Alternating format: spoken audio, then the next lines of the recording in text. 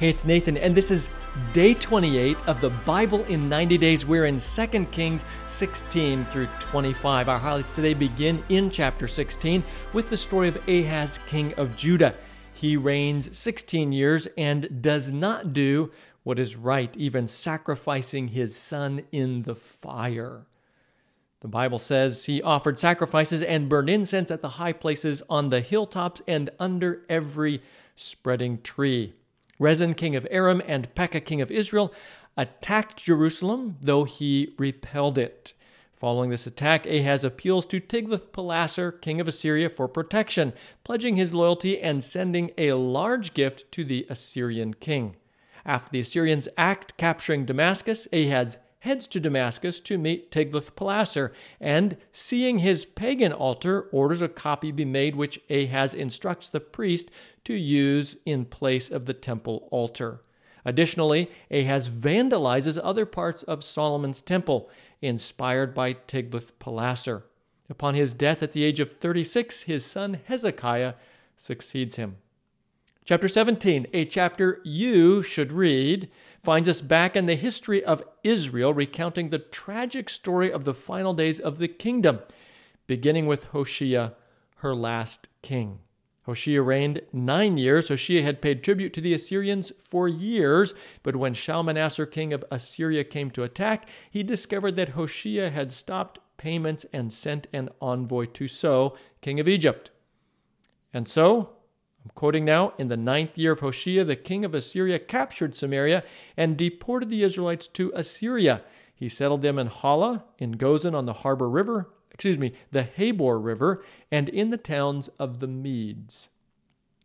The following verses explain the cause of Israel's fall, and I quote, "All this took place because the Israelites had sinned against the Lord their God. They worshipped other gods and followed the practices of the nations the Lord had driven out before them, as well as the practices that the kings of Israel had introduced." And I continue quoting, "The king of Assyria brought people from Babylon, Cutha, Ava, Hamath, and Sepharvaim, and settled them in the towns of Samaria to replace the Israelites. However, these resettlers ran into trouble. The Lord," and I quote, "sent lions among them, and they killed some of the people." So, the Assyrian king ordered one of the Israelite priests to go back and teach the ways of God in Samaria. Unfortunately, the various people groups continued their native religious customs in addition to worshiping the Hebrew God. Chapter 18, another chapter you'll find fascinating to read, finds us back in the kingdom of Judah under Hezekiah's reign. This king reigns for 29 years, doing what is right, and I quote, "There was no one like him among all the kings of Judah, either before him or after him. He held fast to the Lord and did not stop following him. He removed the pagan worship places along with destroying their sacred items. Incidentally, he also," and I quote, "broke into pieces the bronze snake Moses had made. For up to that time, the Israelites had been burning incense to it. It was called Nehushtan." Hezekiah successfully rebelled against the Assyrians and was successful in other military pursuits. However, a few years later, the Assyrians returned, and Hezekiah found himself paying tribute to them under Sennacherib. Sometime later, Sennacherib sends a large army against Jerusalem, his field commander boasting to Hezekiah, and I quote, "On what are you basing this confidence of yours? You say you have the counsel and the might for war, but you speak only empty words. On whom are you depending that you rebel against me?" Then he challenges Hezekiah to a fight, boasting of Assyria's military prowess, and all of this taunting is done in the Hebrew tongue, so everyone in the city can understand. So the Israelite leaders ask him to speak in Aramaic. But the field commander keeps it up, speaking directly to the city inhabitants. And I quote, "Do not listen to Hezekiah, for he is misleading you when he says, 'The Lord will deliver us.'" However, the people remain silent at Hezekiah's direction. Chapter 19, another chapter worth reading, begins with these words, and I quote, When King Hezekiah heard this, he tore his clothes and put on sackcloth and went into the temple of the Lord. Hezekiah immediately sends for Isaiah the prophet, sending requests that he pray for the remnant that still survives. Isaiah's reply is full of hope. This is what the Lord says. Do not be afraid of what you have heard, those words with which the underlings of the king of Assyria have blasphemed me. Listen. When he hears a certain report, I will make him want to return to his own country, and there I will have him cut down with the sword. Shortly after, Sennacherib is forced to withdraw, but sends a threatening letter to Jerusalem as he does so. And here it is, at least part of it. Surely you have heard what the kings of Assyria have done to all the countries, destroying them completely. And will you be delivered? Hezekiah takes the letter to the temple. When he spreads it out before the Lord and then prays, here it is, Lord, the God of Israel, enthroned between the cherubim, you alone are God over all the kingdoms of the earth. You have made heaven and earth. Give ear, Lord, and hear. Open your eyes, Lord, and see. Listen to the words of Sennacherib. Listen to the words Sennacherib has sent to ridicule the living God. And then he finishes the prayer. Now, Lord our God, deliver us from his hand, so that all the kingdoms of the earth may know that you alone, Lord, are God. Then Isaiah the prophet sends a message to Hezekiah, a reply from God to his prayer. The message from God, after acknowledging Sennacherib's success with other nations, continues. But I know where you, that is Sennacherib, are, and when you come and go, and how you rage against me. Because you rage against me, and because your insolence has reached my ears, I will put my hook in your nose and my bit in your mouth, and I will make you return by the way you came.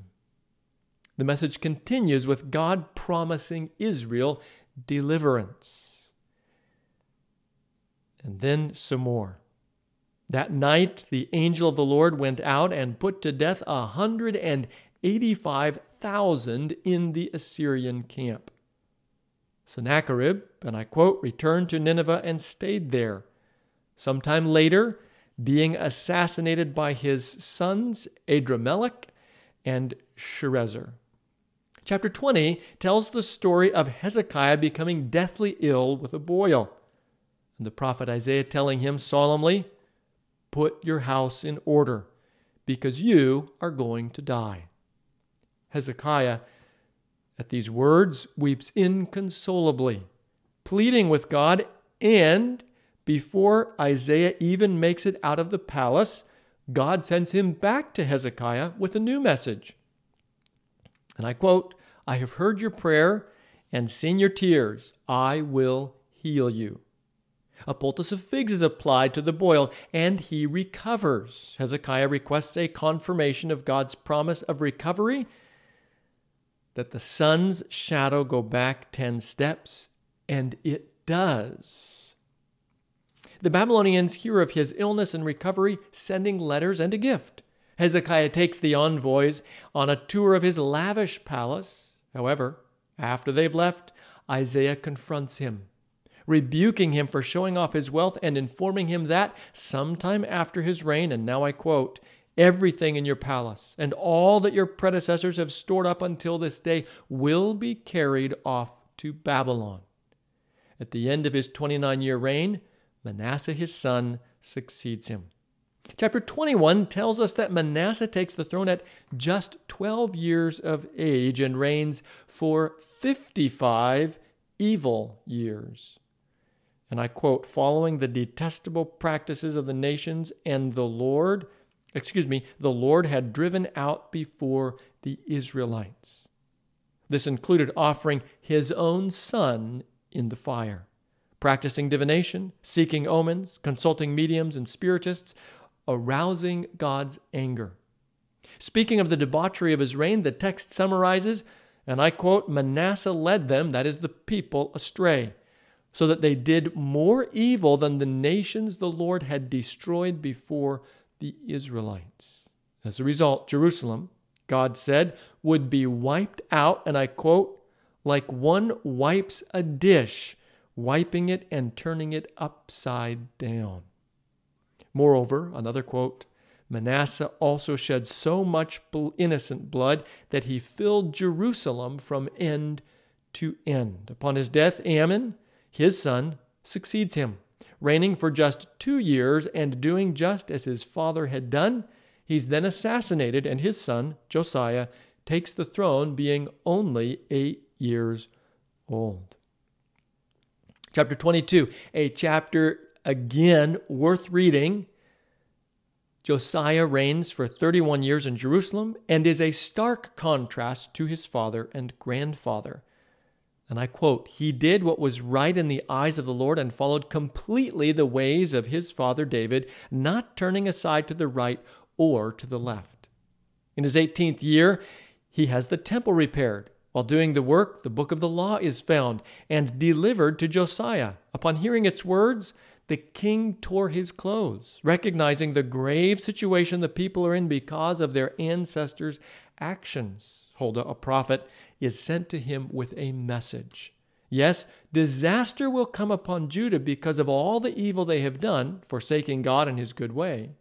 However, because of Josiah's deep, sincere sorrow for his people's evil, he is promised to die in peace, and his eyes would not see all the disaster that was to come.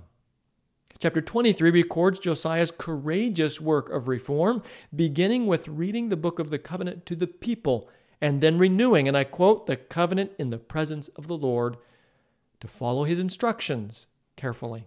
What follows is an aggressive campaign to rid the nation of everything connected to pagan worship, from altars to statues dedicated to pagan gods, to sacred stones, to city gates, to high places, to pagan priests, to spiritists. This work even extended into the former territory of the kingdom of Israel. They even destroyed at least one of the golden calves that Jeroboam, son of Nebat, had commissioned so long ago, and which had basically brought about the ruin of Judah's sister kingdom, Israel. In the process, the bones of the prophet who'd prophesied so many years before to Jeroboam, son of Nebat, about Josiah's birth and actions were found and kindly preserved. As part of his great reform, the people celebrated the Passover like it had never been celebrated before. And now I quote, neither before nor after Josiah was there a king like him who turned to the Lord as he did, with all his heart and with all his soul and with all his strength. By the way, I think Josiah is one of my favorite among the kings of either Israel or Judah. Certainly love David, certainly admire things about Solomon, but Josiah is such a courageous reformer. It's a pretty incredible story. Unfortunately, Josiah's great reforms could not preserve the nation from disaster. Manasseh had taken them too far. Josiah's life ends in death in a battle with Pharaoh Necho. The chapter includes briefly 2 additional kings of Judah, Jehoahaz, who reigns for 3 months doing evil. He's taken captive by Pharaoh Necho, who puts Eliakim, son of Josiah, on the throne, renaming him Jehoiakim. Heavy taxes also imposed on the kingdom. Jehoiakim reigns for 11 years, and he also does evil. Chapter 24 records that Nebuchadnezzar invades the land and makes Jehoiakim his vassal. However, Jehoiakim rebels, and the country continues to suffer trouble because of all the evil Manasseh has done, or had done, especially the shedding of innocent blood. And the text, by the way, mentions that specifically, that the immense shedding of innocent blood is a major reason why judgment is coming on Judah. Jehoiachin follows as king, reigning just 3 months and doing evil. He, the royal household and attendants, along with thousands of the most valuable residents of Jerusalem, are taken captive by Nebuchadnezzar, who also takes all the royal treasures from the temple and palace. Mattaniah, Jehoiachin's uncle, is made king and renamed Zedekiah. He also does evil, finally rebelling against the king of Babylon. In chapter 25, Nebuchadnezzar returns to Jerusalem and lays siege to the city, inducing a devastating famine. The army eventually escapes the city, only to be captured, including Zedekiah, who is sentenced and bound. The Babylonians ransack the city of Jerusalem, including the temple. All the important buildings are burned down as well, also including the temple.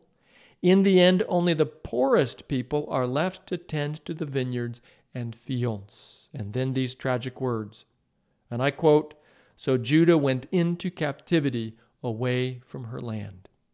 Before leaving, Nebuchadnezzar appoints Gedaliah to be governor, but he's assassinated months later, and everyone flees to Egypt. The final note in the chapter is that Jehoiachin, king of Judah, is released from prison in Babylon and treated kindly. So ends the books of the Kings, as well as today's highlights.